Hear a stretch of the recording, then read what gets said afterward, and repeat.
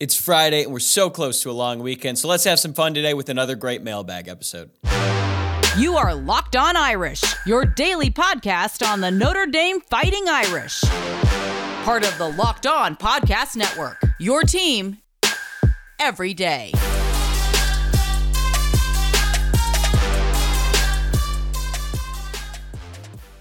What's going on, and welcome into Locked On Irish. It is Friday, May 26th, so happy Friday to each of you, and thank you for making this your first listen of the day. This show is free and available on YouTube and wherever you get your podcasts, so whether you're watching or listening, please take a moment to hit that subscribe button if you have not already.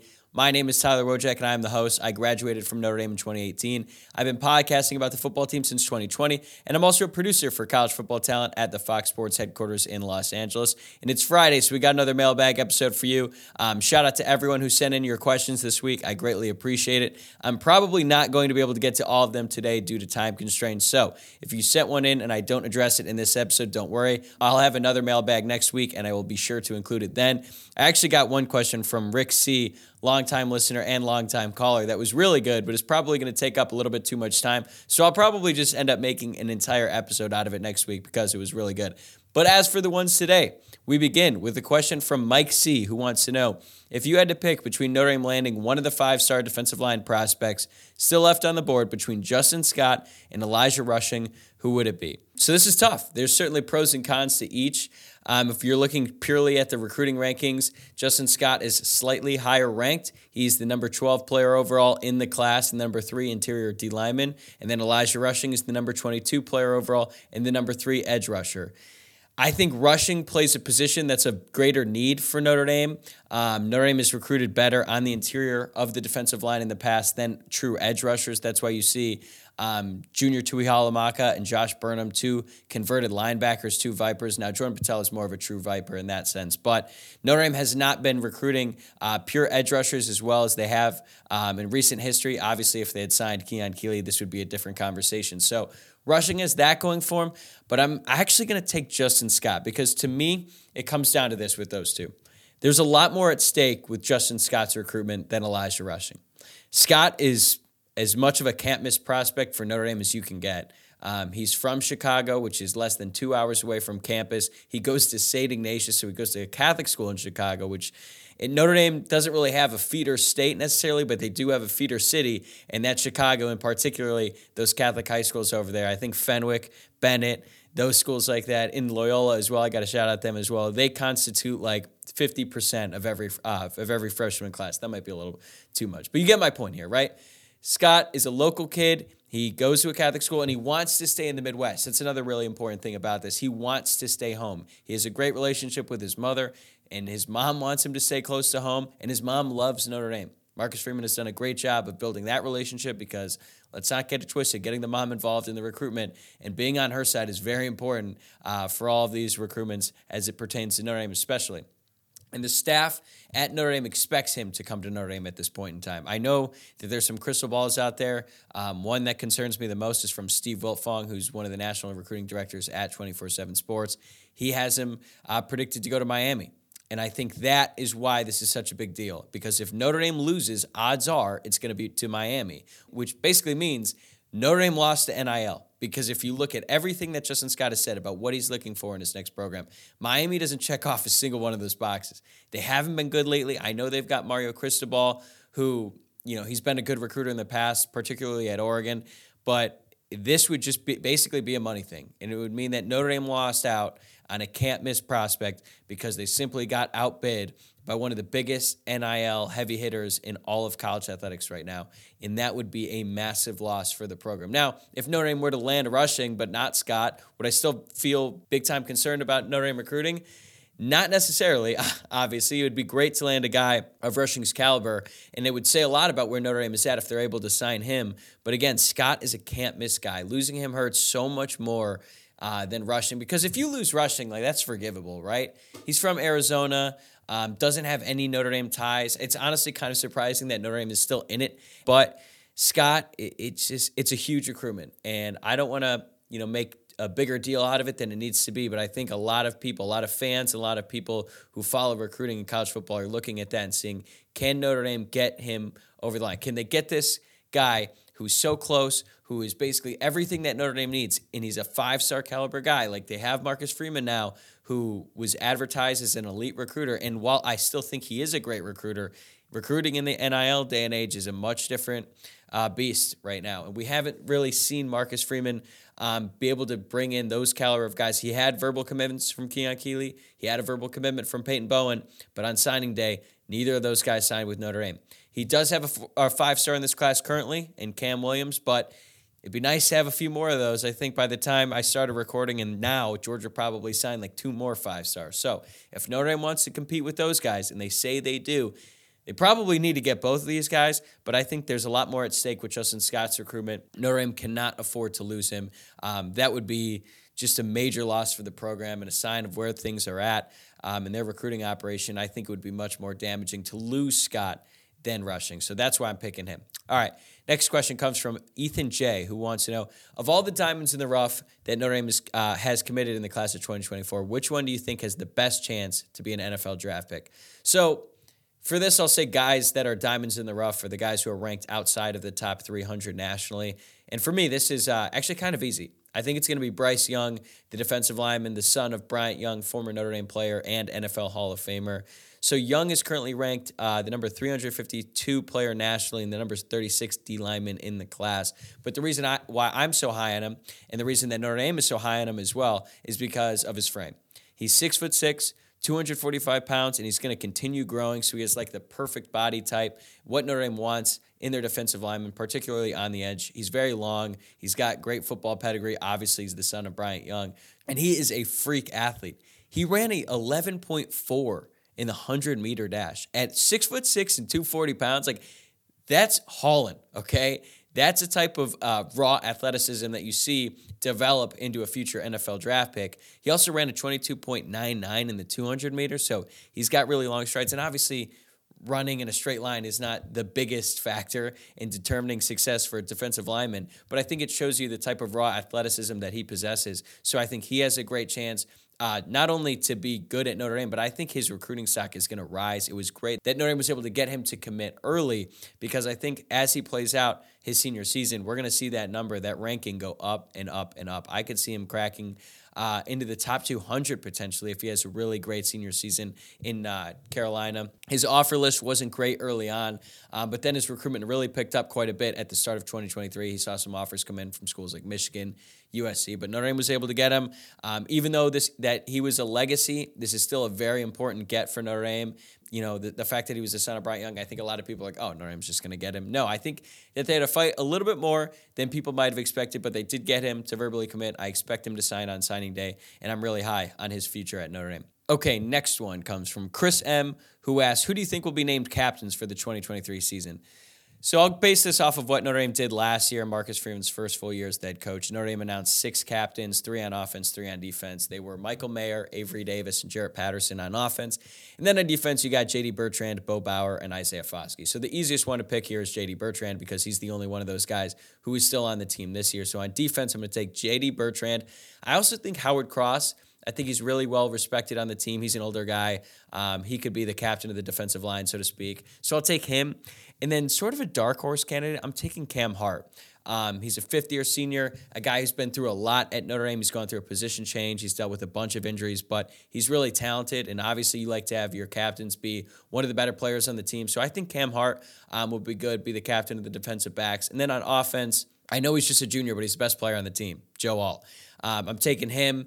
I think Zeke Correll has a great chance to be a captain. He's a fifth-year senior as well. He's been through a lot at Notre Dame. He had to go through a position switch from center to guard, and that didn't really go well, so then he moved back to center. And then I think he ended up finishing last season really strong. I think he would be a great leader. Even though that's 2 guys in the offensive line, I don't really think that's a big deal. And then I'm going to go with Sam Hartman, which seems kind of crazy, because he's only been around the program since January of this year, and he was a transfer, and he's only going to be around 1 year. But this dude is so talented, and not only that, he's so much older than a lot of the guys on the team. I think a lot of people look up to him, and I think that based on what we saw during the Blue and Gold game, and I don't want to read too much into it, but the guys seem to really like him partially because he's really good, and they probably realize how much he's going to help the team this year. But I think he's a natural leader, and I think that he could end up being the captain. Plus, he's the quarterback, and quarterbacks are captains a lot of the time. So, yeah, there you go. I'm going to take Joe Alt, Zeke Correll, Sam Hartman, J.D. Bertrand, Howard Cross, and Cam Hart. That's my prediction for the captains for the 2023 season. All right, here's a brief message from our sponsors, and then I have some more questions to get to coming up next. This episode of Locked On Irish is brought to you by Bird Dogs. Nobody does it better when it comes to fit, comfort, and versatility. They've got some of the most comfortable shorts and pants in the market right now. I recently got a couple new pairs of Bird Dog shorts, and I can tell you right now, I look better and feel great wearing them. Their stretchy fabric makes them comfier than any of my other shorts, and their pants are so stylish that you'll have the freedom to wear them on the golf course, in a meeting, on a date, or hanging out with friends. I started wearing them to the gym, and they're already my favorite pair of shorts to work out, and someone actually complimented me on them today. So go to birddogs.com/LockedOnCollege, and when you enter promo code LockedOnCollege, they'll throw in a free custom Bird Dogs Yeti-style tumbler with every order. I got mine. I love it. I think you'll love it too. So seriously, don't walk. Run to birddogs.com and stock up on the most comfortable shorts and pants you can find. Thanks again for making Locked On Irish your first listen of the day, and we resume with some more mailbag questions. This next one comes from Dave R., who asks, in your mind, who are Notre Dame's biggest rivals, and which team do you hate the most? Well, for which team I hate the most, it's USC. There's no doubt about that, and the fact that I live in LA and I'm surrounded by USC fans certainly adds to that, and the fact that they became a lot more hateable when they added Lincoln Riley and particularly Caleb Williams. So I think that's Notre Dame's biggest rival. They play them every single year. They're going to continue playing them every single year, and they're just hateable. Like Notre Dame and USC have a storied rivalry that goes back decades, and I really hope that no matter what happens with Notre Dame and conference realignment and all that USC is on the schedule every year. And I'm also excited that these games between Notre Dame and USC, there's going to be a lot bigger stakes to them, because normally, at least in the past, 20 years or so, usually it's one team dominating the other. In the 2000s and mid-2000s, USC dominated Notre Dame. They kicked our ass every single year, and then that flipped, and then Notre Dame won 8 in a row. And then last year, USC ended that streak when they beat Notre Dame, and I was there for that one, watching Caleb Williams just run all over the Notre Dame defense, and that was not the most fun Saturday I've ever had. But let's look at the other rivals, because Notre Dame has a ton. You know this. Did you know how many teams Notre Dame plays where a trophy is involved? There's USC, obviously, which is the Jewel Shillelagh. Stanford is the Legends Trophy. Navy, apparently there's the Rip Miller Trophy. I have personally never heard of that, probably because I don't think that was featured in the old NCAA football video games back in the day, whereas all the other ones I just mentioned, including Boston College, the Ireland Trophy, Purdue, there's the Shillelagh Trophy, and then there's Michigan State, the Megaphone Trophy. All of those trophies, except the Rip Miller Trophy, were actually in that game, so that's actually how I knew it. Speaking of which, I'm very excited for that game to come back into our lives. I'm going to be 28 years old, probably holding myself up and playing that game nonstop once it comes out next year. But then Michigan is in there, and honestly, that's my number two, at least in terms of like most hated teams. It sucks that Notre Dame doesn't play Michigan on the schedule every year. I really want that rivalry to come back. All the politics and stuff that go into that, I get it. And it was really unfortunate how the last game ended. That was just an abysmal game from Notre Dame's perspective. So really left us with a sour taste in our mouth after that one. But I'm going to throw out a new one. Is Clemson emerging as a new rival? They're sort of like-minded. I mean, hell, Jack Swarbrick, the athletic director at Notre Dame, even mentioned how he modeled the hire of Marcus Freeman after Dabo Swinney, sort of, not like to a T, but he looked at Dabo Swinney as someone who embodied the faith aspect and sort of his beliefs about what college football should be. So there's some mutual respect there. They're playing a lot more. The games have mattered a ton. Notre Dame obviously won big time last year. They got smoked in the ACC championship game, but then that win over Clemson in 2020, even though they didn't have Trevor Lawrence in that game, that was one of the most fun games I've ever watched as a Notre Dame fan in my entire lifetime. So I look at them kind of as a rival now. They'd have to, play continuously over the next 10 years or so and have a lot more important games for them to really fit into the mold with all these other teams. But then again, like Notre Dame doesn't play Michigan State anymore, really. They don't play Purdue. They play Boston College. They play Navy. They play Stanford. They play USC. I'd happily get rid of the Navy game. More on that in August probably. But yeah, USC is Notre Dame's biggest rival. I really don't even think it's up for a debate at this point, and they are certainly the team I hate the most. Okay, next one comes from Sandra, who asks, do you think there will be more Notre Dame fans or Navy fans in Ireland? Secondly, will you do a pod from there? Well, there's definitely going to be more Notre Dame fans there. Yesterday was announced that the game is actually going to be sold out. There's going to be 40,000 fans in the crowd, and it's expected that 39,000 of them are going to be traveling from the United States. We know how well Notre Dame fans travel. I'm sure that there's going to be some Navy fans there in attendance. I will be at that game. I will be in Ireland for about a week. So as for the pod, I'm going to have to do some, or else Locked On is going to get mad at me. But I'm obviously going to want to do some as well. But I'm really excited. I'm really looking forward to that. My family's had 2 trips to Ireland. Both of them had to be canceled, one because of the COVID pandemic and then one because my AU baseball team went to Cooperstown. So I'm sure my parents loved that. But finally, this August, we were going to make that trip, and I could not be more excited. So I think there's going to be more Notre Dame fans. And, yeah, I'll do some podcasts out there. Maybe I'll even do a live show if we see this show grow a little bit more between now and then. Okay, this next one comes from Dylan V., who asks, how will the departure of DJ Sticky Boots affect the spread of Notre Dame home games?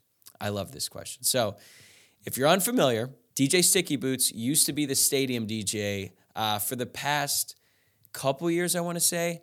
I think we first heard his name in like 2021. If you listen to my old podcast that I did with Luke Smith called Sons of Saturday Irish, this was a pretty major talking point. We've talked a little bit about DJ Sticky Boots on this show as well. I hate to bash him too much, but his selections were awful, man.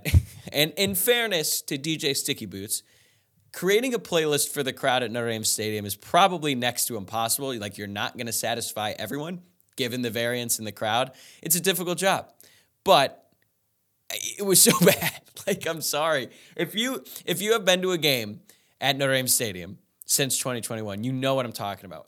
Do you remember that song? It's not even a song. It's like a little girl asking, are you scared yet or something? I don't know. It was like nails on a chalkboard, and sometimes it'd come through the TV and it'd make me sick. And I feel like it would have a reverse effect on the team. Like, Notre Dame would play worse on third downs because of it. So, as for this question, will it affect the spread of Notre Dame home games?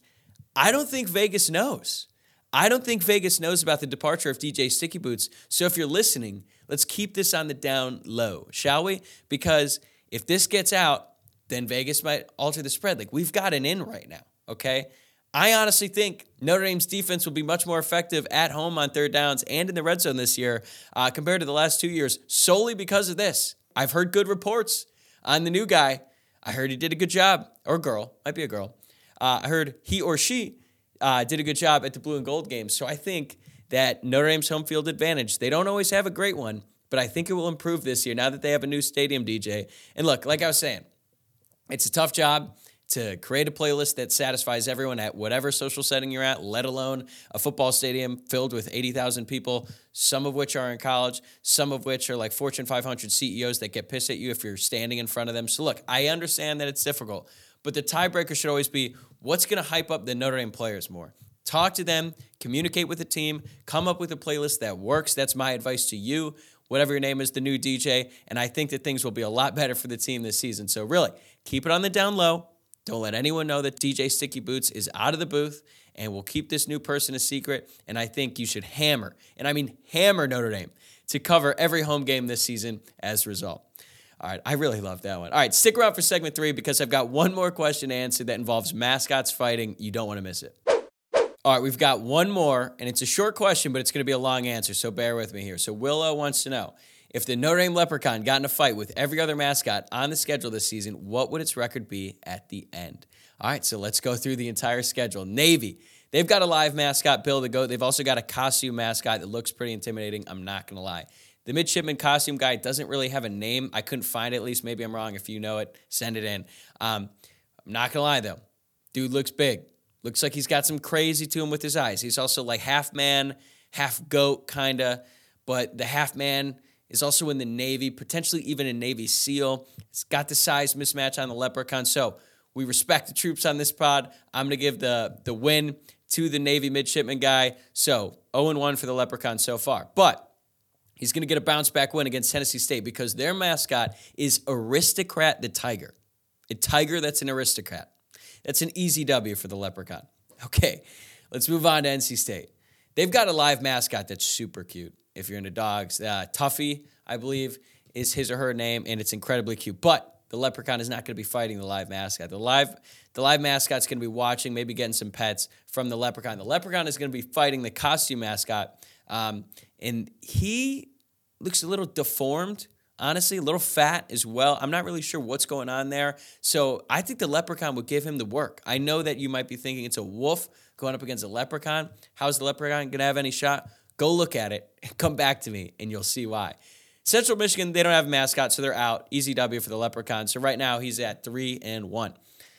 And then Ohio State and Brutus. I hate Brutus, okay? He's so annoying. He's always in the, on College Game Day, he's always around, and on Big Noon Kickoff too, shout out Fox Sports. He's always in the mix. He can't talk. And also, all the weight is in his head. He's very top heavy. He looks allergic to the weight room. He's got very skinny arms. I know Brutus will crank out some push-ups every now and then, but he's just sort of always in the way, and his huge noggin is just kind of knocking everyone out. So I think the Leprechaun, low pad level here. I think the Leprechaun gets a win over Brutus, and I think we'd all be delighted to see that. Now, this next one is a little bit tougher. Duke, the Blue Devil. Historically, the Devil doesn't have the best win-loss record. He's taken his fair share of L's in his time, but he does have some W's. He is the Devil. He does have some power, I would say.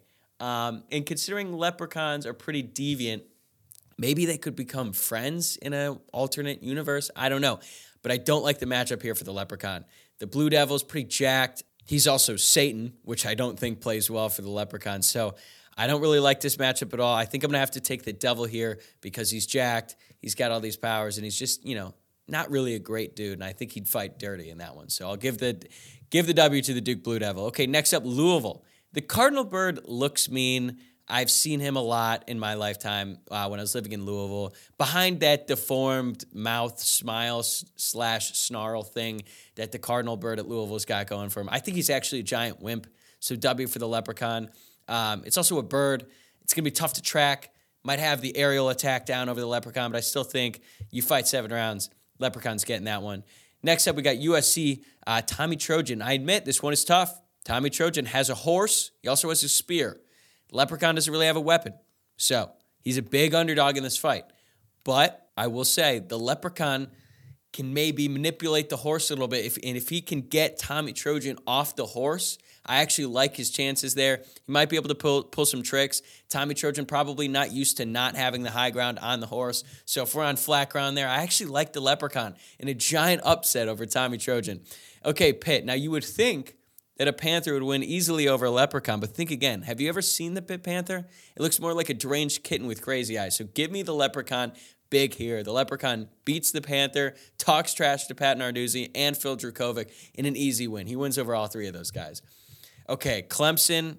Look, I'm sorry. This is a blowout. The Clemson Tiger is going to kick the Leprechaun's ass because I don't know if you've ever seen the Clemson mascot. So he's in a costume, but it's not your normal, fully inflated costume. So the arms kind of look like a hoodie. They're not like the puffy, like the Michigan Spartan, for example. He's on steroids, essentially. Not the Clemson Tiger. I stood next to the Clemson mascot at the Fiesta Bowl a few years ago when they were playing Ohio State, when I was on the field during that game. And me and everyone else who was around me could not stop talking about how jacked the Clemson Tiger was. This dude was, I assume it's a dude, this dude was cranking out one-handed push-ups like it was nothing. He was also 6'4", 6'5". Honestly, if it had taken the head off, I would have thought there was a realistic chance that guy played on the team. So, I'm sorry.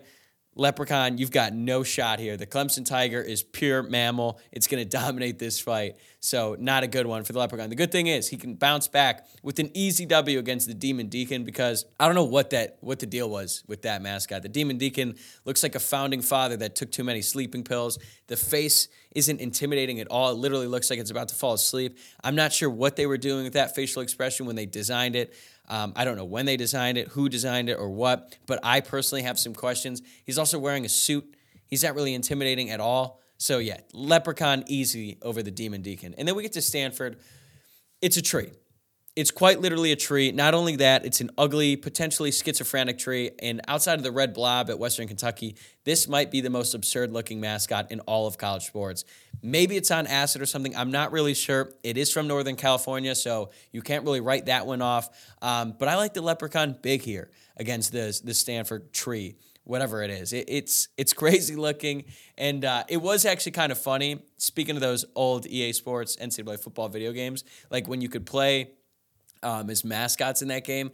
Playing as the Stanford tree it was just like the funniest one, especially when you're a little kid, because they just looked so deranged. So it does have that going for it, but overall, I'm taking the leprechaun there. So if we look at the overall win-loss record, unfortunately, I think the leprechaun has taken a loss to the Navy midshipman guy, the Duke Blue Devil, and the Clemson Tigers. So a nice 9-3 finish, which is pretty good for the undersized leprechaun that represents Notre Dame. And on that note, we'll call it a day here at Locked On Irish. Thanks again for making this your first listen of the day. Remember to subscribe to the show and follow us across all of our social media channels. You can find us on Twitter at Locked On Irish, on Instagram at Locked On Irish Pod, and my personal Twitter account at Tyler Wojciak. That's at Tyler, WOJCIAK. Enjoy Memorial Day, enjoy the long weekend, and I will see you guys next week.